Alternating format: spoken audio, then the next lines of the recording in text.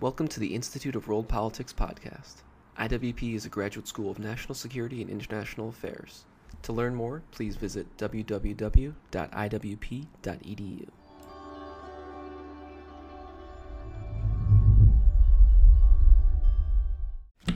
Good afternoon, everyone. Thank you for attending this lecture at the Institute of World Politics. For those of you who are new, IWP is a graduate school of national security and international affairs. We have 5 master's degree programs, 18 certificates of study, and our new doctoral program. If you are interested in learning more about us, please feel free to speak to one of our staff at the conclusion of the event. Today's lecture will be given by Admiral Paul Becker. He is known for his success leading large, diverse, high-performing organizations in peace, crisis, and combat. He is a dynamic public speaker and author whose articles and interviews have been widely published. Upon his retirement in 2016, the Naval Intelligence Community established the Rear Admiral Paul Becker Teamwork, Tenacity Leadership Award in his honor. Please join me in welcoming Admiral Becker. Thank you, shipmate. That's the highest compliment we give in the Navy. You call someone a shipmate. Most of that was true. Good to see you. There are smiles, and I can feel a little enthusiasm and camaraderie. That's how I know I'm not in the Pentagon. Right? And for those of you who haven't been there, over in Arlington, that's a building with 5 sides. On every issue, you may think, from the Institute of World Politics. But today, just one issue, but with many facets to it, and that's leadership. Because I've thought about this, and we just don't need good leaders in the military. We need good leaders in society, and we need good leaders that understand policy, and we need good leaders that understand politics. Right? I had my option a year plus ago when I was part of the President's transition team. I was the Intel Community landing team leader, the IC lead, and at the end of such an effort, you're invariably given the opportunity to return to government service and become the Deputy Assistant Junior Under Secretary of something or other. But it's not what I wanted to do after working for 33 years in uniform.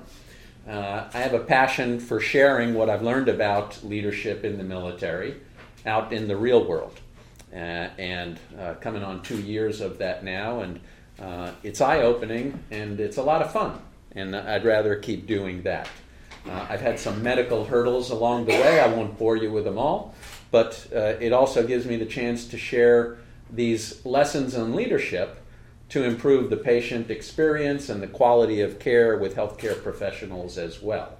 So that's getting to Simon Sinek's why. Do I talk about leadership? And without further ado, I'll get to that. But before I do, right, I asked Chris before I began speaking, hey, how many people do you think this room would sit? And he said he wasn't sure, but last month it slept about 20. So make sure if you pick the 4 or 5 o'clock afternoon spot that you are the dynamic speaker that your bio says you are. So I will do my best in that regard. Right? And in typical military fashion, with an hour allocated for us here, I'll speak for about 59 minutes and then open the floor to questions and whatever you'd like to cover. We should have plenty of time, right, to get to those. Okay, when I was growing up in the 1960s in New York City, I had a great set of parents. They'd plop me down in front of the television set for hours and hours at a time and tell me to behave. So, without having met people in the military or lived near a military base, these were my ideas of who were leaders and military heroes. All right? You know most of their names. If there's any of them you don't know, raise your hand and I'll be happy to point it out to you. But you could see I have a bit of an irreverent streak in me by the folks that I thought were good leaders. But on the whole, the characteristics that these folks had going for them, and this was my early impression of what a leader was or should be, was they were taller, they were better looking, they were smarter, they were braver, and they were more heroic than your average person.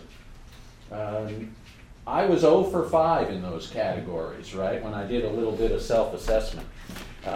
And I did want to join the Navy, though, right? The guy in the lower left is Ernest Borgnine, the actor who played Lieutenant Quentin McHale in McHale's Navy. And not only was he a leader in war, but he seemed to be having a plenty good time in the South Pacific.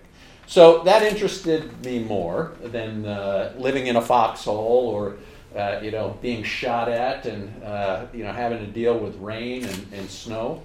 And the Navy ended up being my chosen path. So off I went. And I soon found out at the Naval Academy, and then not long after that, once I joined the fleet, that, wow, leaders come in all shapes or sizes, right? They didn't have to be the tall white man, right? I found plenty of leaders of different genders, of different ethnic origins, of different colors, and of different types. And that really struck me and made a great impression on me that there'd be a chance for me, because I was 0 for 5, remember, in those key categories. So by the time I got to the fleet, I got to see some great leaders, I got to see some terrible leaders, but I knew one size didn't fit all. So it gets to one of my bottom lines that I think leaders are not born, they can be bred. And that's why I'm passionate about sharing some lessons. And you never get it all in one-stop shopping, right? There's no one lesson that you come out of a lecture, now I know how to be a good leader. It's a patient accumulation of advantages. Wait a minute. That's how the Chinese describe what they're up to in the South China Sea. I take back that phrase, but the concept applies, right? It's an accumulation of bits and pieces and bite-sized chunks, and I hope this is added to your library of such studies. Okay. A little bit about not each one of these stories, but this is a prelude to leadership, right? Either in Navy uniform, you can see khakis in the middle, with the famous comic on the left, Jay Leno, and then other people who I have memorable experiences. And some of them were senior to me, and some of them were junior to me. So a key lesson that I took away about leadership once I was in the fleet, and once even as a fleet sailor, I spent an awful lot of time ashore in landlocked countries. That was the nature of combat over the last couple of decades. And the key point I took away from here, for example, in the upper right, that's a Marine sergeant. And I learned more about intelligence, human intelligence, counterintelligence, how to run counterintelligence organizations from him, who in real life is a New York City cop, right? Only he was activated to be a Marine sergeant in the reserves. So I learned more about that field of the profession as a one-star at that point in the military for over 25 years from him. And a key lesson for me there is it's okay to be reverse mentored, right? You know, a lot of people are reluctant to take advice and really sit down and learn with someone younger or junior to them, right, in an organization. But that's a type of inclusiveness that I found very valuable, and I'd ask you to be open to that experience as well. I won't bore you with the sea stories. Until the questions and answers, we can come back to any of them. Now, here are some more of the classic leaders that you may study about here at the Institute for World Politics. And I'll get to the teamwork, tone, tenacity part in just a bit. But this is a little bit of a scene setter. And I learned teamwork and tone and tenacity from every one of the folks that we just covered, including Jay Leno, right? And we'll come back to it. But from the top left, there's General Stan McChrystal, right? Former director of the Joint Special Operations Command and International Security Assistance Forces in Afghan. Admiral Stavridis, who was NATO's Supreme Commander and European Commander, now the Dean at the Fletcher School of Law and Diplomacy. General Dempsey was chairman of the Joint Chiefs of Staff. I was his J2, Director of Intelligence, for a couple of years. Lower left, still the Director of NSA and Commander Cybercom, Admiral Rogers, who I've worked with several times. General Petraeus, front and center, lower, who I'd worked with several times, both in the Central Command headquarters and forward in Southwest Asia. And then there's people who you may not know their names, but I'll tell you about them and come back to them later. That's the world's strongest Master Chief, Todd Schroeder. He's now retired, but he's the powerlifting coach at the U.S. Naval Academy. And there's Colonel Annette Teresi, who's a retired Army MI officer. And Annette now works for General Dynamics, but the most tenacious professional officer I ever worked with. Back to the point that you don't have to be a general and wearing a lot of stars, right, to be a leader. And some people I learned a great deal from. Okay, why teamwork, tone, tenacity? I'll get to each of the attributes in a bit. But there are longer, better lists, I think, of what comprises leadership characteristics and treatises on leadership. Only I can't remember them, right? There are cognitive studies done on this, and people generally remember things in threes. Even better if there's some alliteration or a little bit of a hook and a catch to it. So hard consonant, T, useful, but they need to be the right words, and I'll discuss the components of what I think are teamwork, tone, tenacity in a bit. But listen, look, I read a lot, and I bet you do too. If you're in this room, you're a reader, okay? And I've read and studied leadership for a long time, and I'm always trying to improve on it. And there are great lists that I have earmarked in my office at home, and I use all the time. There's Marcus Aurelius's collection of writings called Meditations, right? Former Roman emperor. He knew a lot more about leadership, I think, than me. But shortest he can come up with was 10, which is too much for me to remember.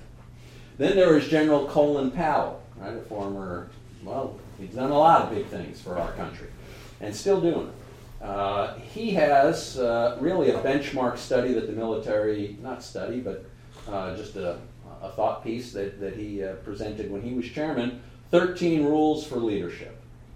They're great. I have them earmarked. I reference them all the time. I can't remember them, right, unless I'm looking at a list of 13 things.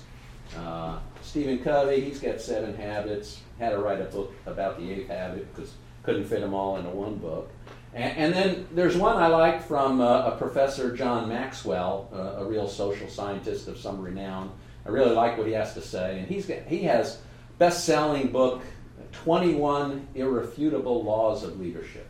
And if I can't remember 10, 21 is hopeless for quick recall, but I have them handy. So I like the idea of teamwork, tone, tenacity because it's short, it's memorable, it's actionable. And ultimately, when you're faced with leadership situations, you may or may not have the luxury of time and deliberate planning on how to approach it. But when the poo hits the fan, and whether it's a family crisis, whether it's a professional crisis, whether it's a financial crisis, what's a framework that I need to fall back on? And today's soundbite intensive, right? Information intensive, Facebook friending, LinkedIn looking, Twitter tuned, high impact communication world. It's good, in my opinion, to have a framework that you can fall back on immediately and say, okay, what are some of the key structural themes I need to use in this leadership event? Right? Long-term or short-term. And teamwork, tone, tenacity fit that bill. And it's a triangle, right? Picture an equilateral triangle with 3 T's. This is my next graphic. I just haven't mastered the PowerPoints just yet. But ideally, teamwork, tone, tenacity are mutually reinforcing. Right? You want an equilateral triangle, but it depends on the situation which one's more important. Right? Is teamwork more important than tone? The Ivy League answer is it depends. Right? And same thing with tenacity. But one thing's for sure, if you're missing one of the 3 elements, then you don't have a triangle anymore. Then you just have a couple of sticks that fall down. on themselves, and they're not a comprehensive geometric diagram, and that's the sweet spot of what leadership will be. So I'll talk about each of these folks and my experiences working directly for them. I didn't pull them out because they're probably some of the most renowned senior military leaders of this generation, but I found myself post 9/11 in a Forrest Gump-like situation as an intel officer where I worked directly for 5 of those, right? And then I worked directly with the Master Chief and the Colonel on the lower right. So really incredible string of circumstances, most of it in the deserts or the mountains instead of being afloat like sailors should be. But that's where I was through a good chunk of the last decade plus. Okay, teamwork. Start drilling down on some of these characteristics. These lessons that I learned in the military, but clearly they apply anywhere and everywhere. Okay, one of the most overlooked aspects, I think, of being a leader is that a leader has to build relationships. And the goal of building relationships isn't to have a quantity of relationships, right? It's not LinkedIn or Facebook, I'm up to 3,300 contacts now. That's not relationships, those are just contacts, okay? The byproduct of relationships is that you start building up trust with someone, right? It's the quality of the relationships that bring you somewhere. And when you have some quality in your relationships, well, then you start building up trust between one another. And then the byproduct of trust, right? Follow me here. So relationships help develop trust. And the byproduct of trust is developing loyalty. And bar none, the best teams that I was ever part of, or that I wasn't part of, but I envied and admired from across the airbase or across the naval station or across the Army compound, the teams that were loyal to each other were the better teams. So there's a follow there. Team relationships, trust, and then loyalty. And loyalty gives you something to fall back on when you disagree on the specifics of an issue, right? Teamwork doesn't mean perfect harmony, right? There are teams of rivals. It's good to have discourse. Teamwork doesn't mean big sizes. Could be a small team. In fact, you make the good argument smaller teams are more effective than larger teams. It's tough to scale trust and loyalty from a small unit to a very large unit. But when you have loyalty and trust in one another, suppose you disagree on a professional topic. Well, now you have something to fall back on where you know the individual and you don't let it tumble into a state of public discourse, which sadly I think is a characteristic of current political, right, and civic discussions. It's a shame that we've hit that point. What can you say about those folks? Well, they probably don't trust each other. They're probably not loyal to each other. They may have a relationship, but it may not be a very positive relationship. So back to the quality instead of the quantity, and then the trust and loyalty. And if you don't have trust, what's the opposite of trust? Distrust is the easy answer. That's an easy wordplay. But it's jealousy, right? It's discord, it's disunity, right? And it's suboptimized performance. And that's the antithesis of what teamwork is. So even if something is as linear and non-complex as pulling on this line that's going over the side of the ship to shore, right? You've seen this on cartoon shows, right?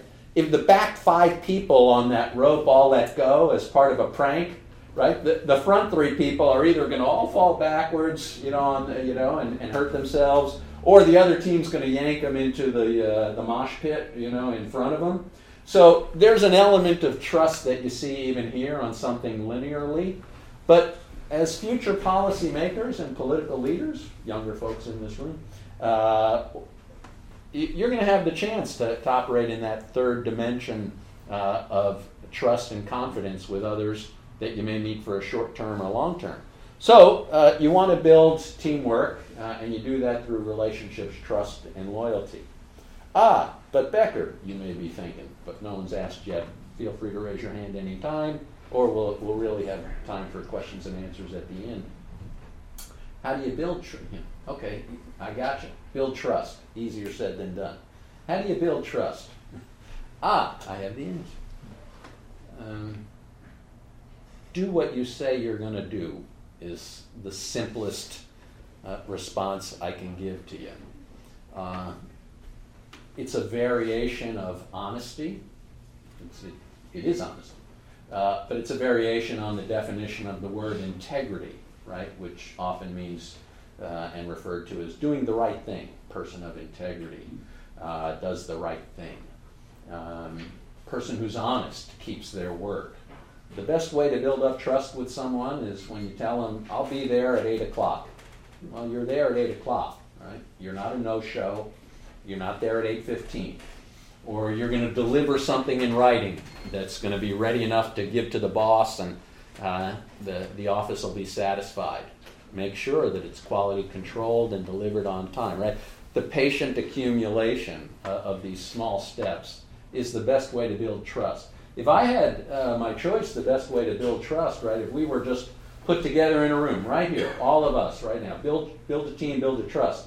If I had time and resources, I'd get a few cases of soft and hard drinks and take us on a whitewater rafting trip, right? And we'd go away for about 3 days, and we'd come back, and I bet you there'd be a lot of trust and loyalty amongst us, more so than you can get in a 55-minute lecture, right?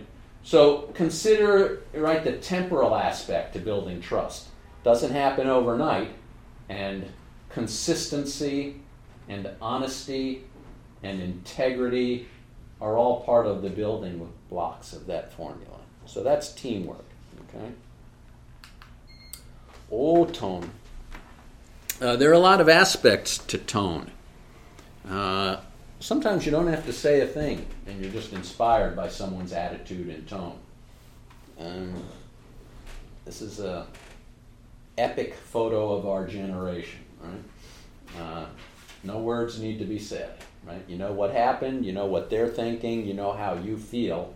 That sets a good tone. Okay? Other aspects of tone, right? Maintaining your cool under pressure, right? Thomas Jefferson has a pretty famous citation. If you follow me on Twitter, you'd know I used it just yesterday or the day before, I think. Nothing ever helps someone maintain control over a situation than maintaining their calm under all circumstances. So that's an aspect of tone. Back to the poo hitting the fan analogy. That's as hard as I'll curse here, because I don't want to get in trouble with, Chris here.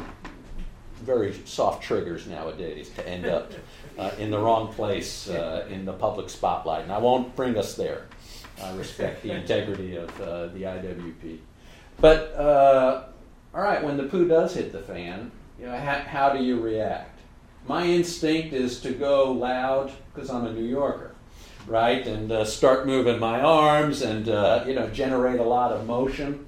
I found out that's counterproductive in both the military, for the years I was in uniform, and in business as well. There's something to be said for that calm demeanor, right? And it didn't come naturally to me.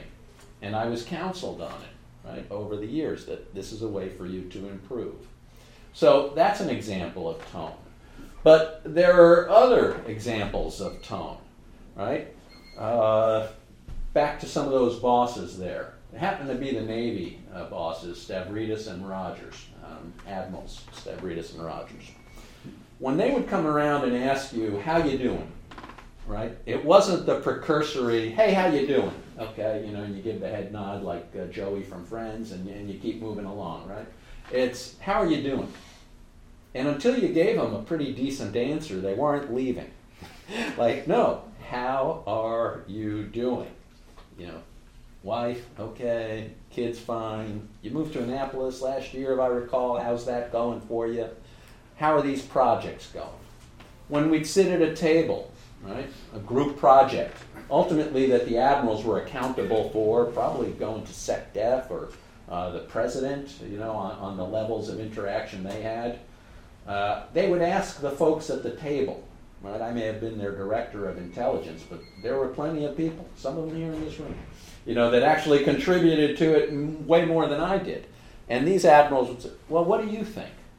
How should we approach it, right? It was an inclusive feeling whenever we were with Admirals Stavridis and Rogers, right? And that leaves a great impression that they're great leaders.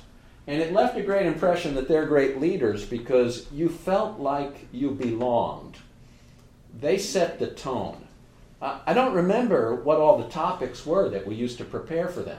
It could have been the Arab Spring, or it could have been a Russian resurgence, or it could have been, just pick another topic.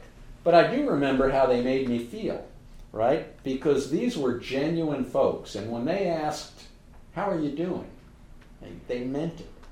So the goal is not for you to walk around to anyone you work with and ask how you're doing. That may not be your style. But I bring that up about a couple of these old shipmates, right? Stavridis and Rogers, because they were genuine in who they were. And I'll use the word sailors, but it could be any member of the armed forces or any civilian that I've ever worked with. And when you make mistakes as a leader, right? When you're a manager or a leader in that case, people will forgive you if you're honest and you say, I really screwed up, or I didn't think this through, and we're going to have to do it over, or I'm sorry it cost us time and effort. But they won't forgive you if you're a phony, right? And you try and bluff your way through all these things. And no one on this graphic is a phony, right? In my opinion. You could talk all day about each one of them, but they were genuine when they talked to you about what needed to be done and how I felt about working with them as well. I didn't use the specific examples about teamwork along the way, and I'd say General Stan McChrystal was the greatest leader in terms of building a team. In fact, he's written a book about it, right? You've probably read it, Team of Teams, right? He not only built teams, he built teams of teams. And trust and loyalty and relationships, I've never seen anyone finer. And there are a lot of different ways I can demonstrate that to you. But let me use one tactical example. It bleeds into tone as well. You can imagine he was a pretty busy fella, right? He was the commander of Joint Special Operations Command, for a lot worldwide, right? Happened to be most of the activity in the day in Southwest Asia. But if something was happening in the Philippines or in the Sahel region of Africa, that was Joint Special Operations Command as well. Anyway, if you sent an email to General McChrystal, whether you were a civilian, a contractor, an officer, enlisted, I could guarantee you would get a response back. And it was, if he was on the 2 line, and he encouraged that type of information flow. So that's teamwork. So you think of how busy he was, right? If he was on the 2 line and you sent it to him and others, right? Hey, General, in response to your question this morning, here's the follow-up. Okay, you fill in your 3 to 5 sentences. You'd get a response back, and it was never okay, or thanks, or got it. It was, Paul, really appreciate that. This is highly valuable. We really need to start moving in this direction, and I'm glad you CC'd all these other folks. So at the same time, it distributed intent and action for the rest of the team to do other things, but it made you feel very valuable and that your word as a relatively junior member of the team was being afforded all its just attention. And it was high praise, right? And chances are, it doesn't have to be a general. Well, let's just say you got to send a message up to Mr. Cosgriff upstairs, right? You're probably going to spend an extra minute or two spell checking it and making sure it looks just right. And if he, number one, worst thing, never says anything back to you, that's kind of demotivating. How much time am I going to put into that email for the team next time? Or you just get back, got it, thanks, okay. So I've never bought into the theory that senior leaders are busy, too busy to write back someone who takes the time to go direct to them. And it's up to the leader to determine, do they want direct communications? There's pros and cons of that. I'll let individuals decide. But Stan McChrystal, absolutely the tops on that. Okay. That's some on tone. Tenacity. That little picture says a lot right there. That's not my hand, for the record. The Alexandria rock climbing, place is about as risky as I'll get if I'm really counting on pulling myself up beyond that. Listen, tenacity is not endurance, right? We can all endure and persevere to some degree, right? Tenacity is perseverance with a purpose. You know how I like 3 alliteration, teamwork, tone, tenacity. I only come up with 2 there. I could probably force a third P in, but tenacity to me is perseverance with a purpose. It's knowing what your end state is going to be in business or in life and working your way backwards. And it's making sure that you're willing to go that extra mile to get there, right? There are always obstacles. Some are lesser than others. But when you encounter an obstacle, who's got the indomitable will to just achieve the end state that you envisioned before you began? Do you go through it? Do you go over it? Do you go under it? Do you go around it? Right? There's no giving up. And the folks that demonstrated the most tenacity that I ever saw, from a strategic perspective, I tell you, it was General Petraeus, right? He was literally almost laughed off of the national stage when he came up with this idea for the surge. Right? You probably study it, here in some of the courses. I know there are 5 different majors. And it's a good overlap case study if not already used. Right? He was politically ridiculed. Even his own military peers weren't sure that his plan for a counterinsurgency success in about 2005 time frame in Iraq would work. But he was tenacious in his strategic vision, outlook, maintained good tone, had a team of folks that he could trust and were loyal to him.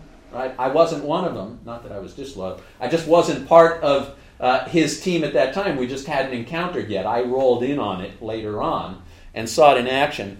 But he was strategically tenacious, right? So he was unbending in what he thought would work, and it was grounded in both academic and professional rigor. The 2 on the right there, Todd Schroeder and Annette Teresi, we all showed up about the same time in the summer of 2009 in Afghanistan. Right? I went out there with General McChrystal. You may recall recent Afghan history. We were losing, right, in a pretty severe way in Afghanistan in summer of 2009. In fact, the former ISAF, International Security Assistance Force Commander, General McKiernan, was replaced by General McChrystal on rather short notice. So we needed to change the way we were conducting counterinsurgency and counterterrorism operations in Afghanistan. I hadn't met Todd Schroeder or Annette Teresi before, so I didn't have the relationship, trust, or loyalty yet.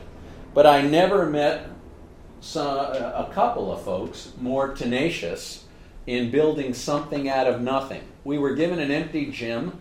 We're told where to find the Air Force engineers and construct a new Allied Intelligence Center and create new connectivity norms and establish a network of intelligence professionals through the 4 or 5 different regions of Afghanistan. And they each had unique skill sets. In fact, Todd Schroeder wasn't there right away, and Annette Teresi had to convince me to bring him out. And it was a scene, for those of you who follow old cartoons from the Merry Melodies or the Looney Tunes eras, right? There's Foghorn Leghorn, the big old looking, rooster. That was kind of me. And then there's Henry the Chicken Hawk, who's going to, deal with the rooster, And that was Colonel Teresi. And every now and then I'd get the proverbial shaking by the collars. You don't understand. We need Todd Schroeder. We need someone who is tenacious that can get this all done. And back to the reverse mentoring, right? So he became our senior enlisted leader and go-to person. And these are friends for life because when the poo hit the fan, right, for us there, to get things done on short notice, while people are shooting at you and you're losing a war, it was pretty important to be both timely and good with what we're doing. And they had the perseverance, right, to understand what the end state would look like, and we kept working our way backwards. Now, we never did, for the record, we never did anything illegal, immoral, or unethical. But we worked hard, and we worked in the gray areas, but we never worked in the red areas when it came to that. I may be mixing my color metaphors, but you get the idea of what I'm talking about there. All right, so those are some quick thoughts on a much longer topic about leadership in general. But what I found were 3 words that helped bring a lot of aspects of leadership together. And there are a lot of subsets into each one, right? You pick the adjective or the trait that you think is part of leadership, and I could have expanded the list, only it wouldn't follow my group of 3s, right? People remember things in 3s. We got, earth, wind, fire. On your marks, get set, go. A, B, C. Teamwork, tone, tenacity. You get it. It kind of flows. But how do you make sure people remember what you're talking about? Do you just put up your vision statement, on the wall, and you send out an email once a year for your annual training reminder? No. I'd recommend to any leader here, wherever you go, to come up with your version of what I called the gold standard, right? And I still keep a few copies, right? They're very easy to carry around because they fit, right here in your jacket pocket. So the gold standard, appropriately on what color paper so you don't lose it? Canary yellow. Yeah, well, it could be canary yellow. Depends on the stock of paper your wife sends you from, the Kinko's office to your ship or to your desert outpost. But yes, you can see there are some different shades there. We're not uniform. But the aim was to make it gold. You don't lose it with the rest of your white papers around your desk. It's a recognizable phrase, right? The gold standard. And inside, we talked about why we're doing what we're doing, how we're doing what we're doing, and what we're doing. Okay? And it's portable, right? If you really don't want to read it, you can just fold it in half and use it as a coaster, for your drink. Put it on your nightstand. You put your warm glass of milk right on top of it. It's unclassified, right? For an Intel professional, anything that's produced at the unclassified level is fun. And we talk about in every one of those. These are different places I've used them over the last 15 years.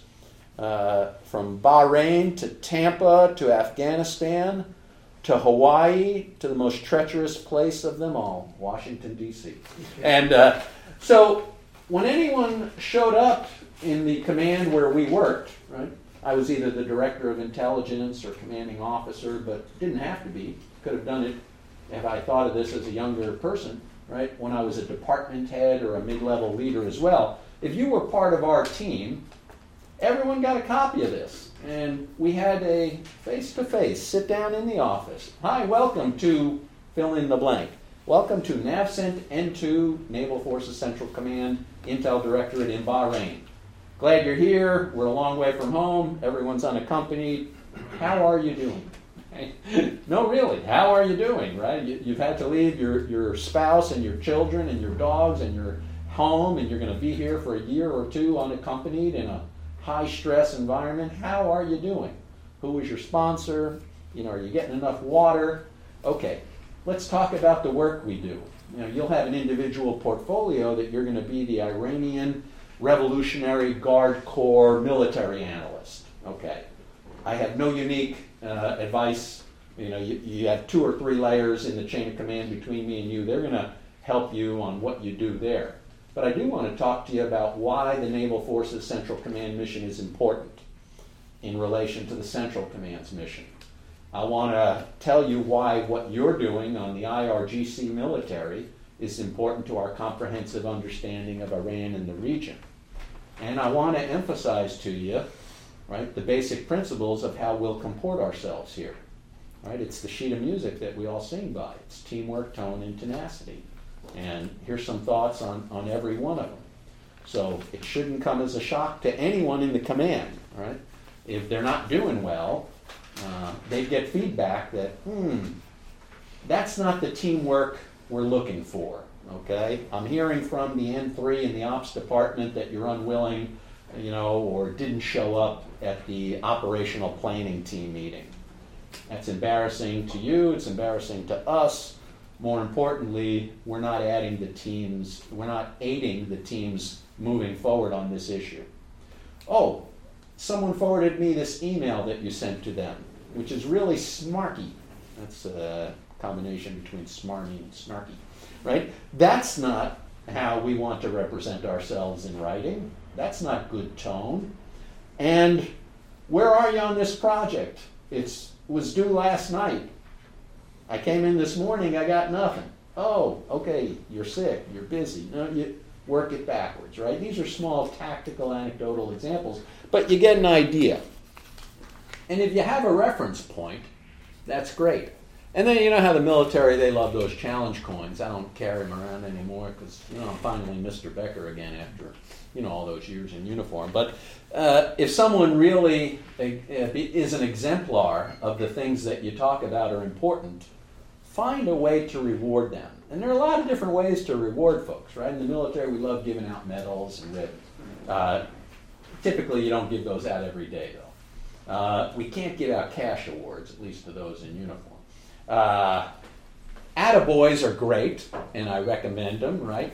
Public praising on emails or in assemblies. But a little something, whatever it may be, whatever your version of a feel-good recognition prize for someone's behavior that'll incentivize them, right, to do that kind of thing. That one happened to be my Joint Staff J2 coin. And that's a Pentagon, so you can tell where I work. So I'm reconsidering whether I should carry a coin as Mr. Becker, right, the T3 group guy. But I think it'll be the triangle, right, and teamwork, tone, and tenacity, because my Pentagon days are done. I don't want people to confuse me really with, being the old military guy. All right. Hey, this is the closing slide. So I mentioned you can check out my website. I talk about these issues to both corporate folks and the healthcare industry quite a bit. Surprisingly more healthcare than corporate. I have a unique story to tell. I'll just, in summary, not to tease you too much, right? On December 23rd, 2014, not too many hours before Christmas Eve, I was diagnosed with stage 4 bone marrow cancer at Walter Reed Hospital, aka Bethesda Naval Hospital. I had just run the Honolulu Marathon. I thought I was otherwise healthy.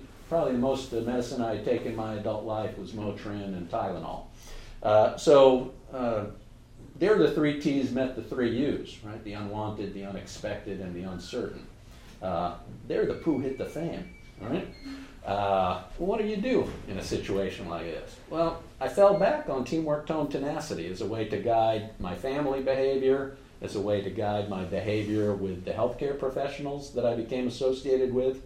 It's a good thing I didn't know that there was no stage 5, on stages of cancer. When they said you have stage 4, I thought, it's like 6 stages from stage 10. I'm probably nowhere near the end, right? No. The outcome was in doubt. And I spent most of 2015 in the hospital, and I went through high-dose chemotherapy and several surgeries and something really sporty called a stem cell transplant, right? And faith, family, fitness, they all helped pull me through. And this is why I have a passionate about sharing this story. And that's why I believe, just like that big piece of chocolate says, that life is good. For the record, I did not eat that chocolate. I didn't even open it because it would have been too much for even me, to down at the time. So that's a picture maybe about 12 years ago in Kuwait. And I was probably 12 years and 15 pounds ago, I think. That seems about right, from where I am. All right, those are my closing comments on teamwork, tone, tenacity. Right? They work anywhere. I learned about them in the military from some of the greatest military leaders of this generation, maybe of all time. But they're not just military lessons, right? They apply to the corporate world. They apply to the real world. They apply to personal crises as well. And I just urge you to consider them as a framework to use whenever you need them. So, yes, sir, the first question there. And we could talk about teamwork, tone, tenacity, or sports, politics, media, entertainment, whatever's on your mind, because we have about 10 minutes or so. How would you handle if someone on your team was a Machiavellian individual who was using his talents for his own benefit, to set the dominance hierarchy? Yeah. How would you handle that person? Yeah, it's an important point, right? And the best thing to do is direct contact as quick as possible.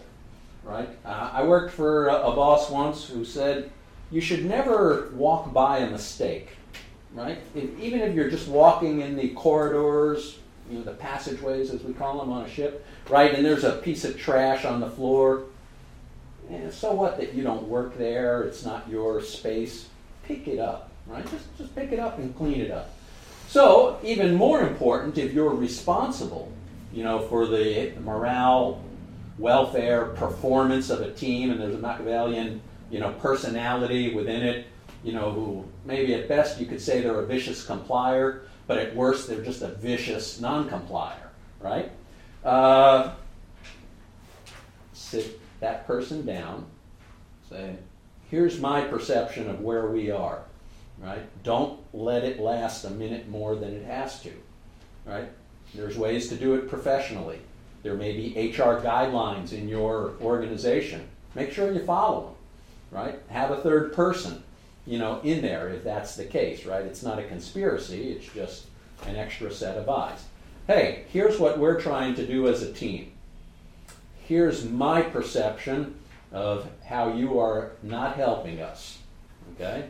As long as I'm accountable and responsible and part of, I don't know, you use the phrase chain of command in civilian corporation, but part of your hierarchy, right, part of the office hierarchy, I want to let you know, consider this verbal instruction that you're out of compliance with where we're going. Here's what, it's not just pointing out the problem. Here's what we recommend. Here's what I recommend. Here's what we recommend if you have an HR partner there. Here's what we recommend you do about it. And let's give that a try. And once one end of the spectrum, the person will say, wow, I had no idea I was, that type of idiot. Chances are they did, right? And the other aspect, they'll probably be closer to this. I don't know what you're talking about. And, I am the model employee and all that stuff. Well, okay, so now let's suppose you're stuck with them. policymakers and political leaders of the future. It's tough to fire some GSs, for example, within the government system. Well, you can minimize their role. You may not be able to fire them as a true private employee, but I've had this. I've had this in a lot of levels. Okay, we can't dock your pay. We're going to continue to give you counseling that you're not the ideal team player and you're not supporting our goals, but we're not going to have you in charge of other people. I'm going to put you in charge of working by yourself on individual projects where you report directly to me. Right? And it's not to put the screws to them. It's just we're minimizing their malign influence on others. And in some cases, that changed people's tune, and they got back on board because they missed the interaction after all was said and done about being part of something bigger than themselves. But others just got the message and eventually quit because they didn't like being marginalized. So I use the tools like that. Right now, I only have one other employee in the Becker T3 group. It's my wife. There's zero chance I would fire her, but there's zero chance she would have any malign influence on me as well. But we're on the verge of hiring, someone because things are just fine now, right? But suppose I have 20, 30 folks down the road, and how do I know about this? Did I learn any of that from the heroes whose picture I showed you before? Nope. It's more than a lifetime's worth of experience. It's a lot about reading. I have the Becker Teamwork Tone Tenacity reading list. It's 9 books. One of them is the story of Shackleton's expedition to the Antarctic. Right? You may know his ship Endurance became icebound. He led every single member of his team to safety in a real harrowing tale of daring do. But he realized he had some Machiavellian complainers, right, in his icebound Antarctic camp. And he kept them in his tent and away from the others, right? So, they didn't spread their ill will, and that's an important sense of leadership as well. Great point. Thank you for bringing it up. What else would you like to talk about? Yes, sir. And then Sir, a lot of our commissioning sources and stuff teach a lot about leadership to the young junior officers and stuff. And it's usually examples of good leadership. But then when you're out there, you find yourself in a position where you're gaining lots of experience of what not to do from a not so good leader. And I learned later on that someone finally said, well, it's your responsibility to make them better, reverse mentor them. What are the techniques for that? And that doesn't always go over real well. You're right. When they find out they're being reverse mentored. Another great point. I always tried to lighten the load of my leaders who were bad leaders. That means there was less that they could screw up, right? Or less that they could, spoil by their brand of leadership. So it's an awkward conversation for a junior to tell any senior, hey, you're really missing the point. We get it down here, but you don't get it up there. That's an awkward conversation to have, right? Kids, I tried that once with my dad, right? It didn't work out too well, right? I never tried that with, a very senior officer. But there are subtle ways. This is, leadership is not it's not a title, right? It's an accumulation of behaviors and activities, right? That's what leadership is. So leadership is just as much about influence, right? And it doesn't have to be, right? It doesn't have to be John Wayne in the sands of Iwo Jima, in the upper right. That's one type of leadership, right? Follow me, grunts. Okay, we're going to take this beachhead and hill. There could be influence, not malign influence, but positive influence. Okay, this person is an idiot. That's probably stronger, but okay, they're not as helpful as we wish. How can we come up with a plan to subdivide his tasks, her tasks, so we each get a piece of it and maybe come up with a solution? So it's a bit of innovative thinking. Try to lighten the load of someone who may not be overburdened it's not that they have too much in their backpack. It's just they're doing it wrong to what you think. So offer some alternative solutions, right?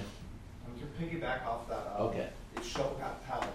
Don't tell them they're doing it wrong. Show a better solution. That's right. Yeah.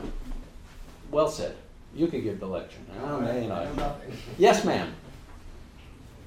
Thanks for your presentation. I think this T3 concept is very good, but in a real situation, whether in private sector or public sector, like whistleblowers, they are always isolated. It's very hard to have a T3 practice.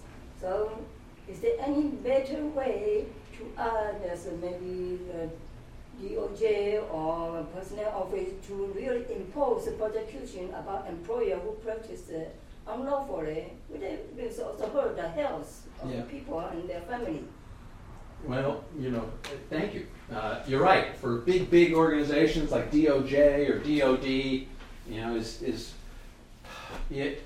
I don't have a good answer for you. You don't get a better leader who embodies the attributes of teamwork, tone, tenacity than someone like General Mattis. Okay, he's all those things and then some. So he's at the pinnacle of the DOD, pretty big organization. But can we assure that in a big bureaucracy that every key department and service will follow his lead on these principles? No. So I don't have a good answer for you, so I would just say for anyone that you're associated with, just try and come up with a grassroots solution at your level, and hopefully, like a good idea or a drop of water in a pond, the ripple will spread.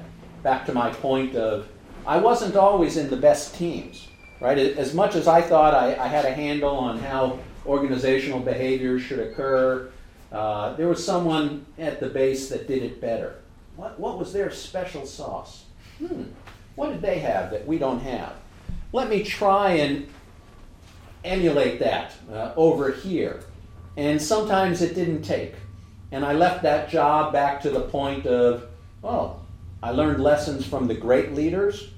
I didn't point out all the terrible leaders I have all the way. I'd sturdy pool if I put up pictures of, all the people that I thought were morons, that I worked for over the years, and there were plenty.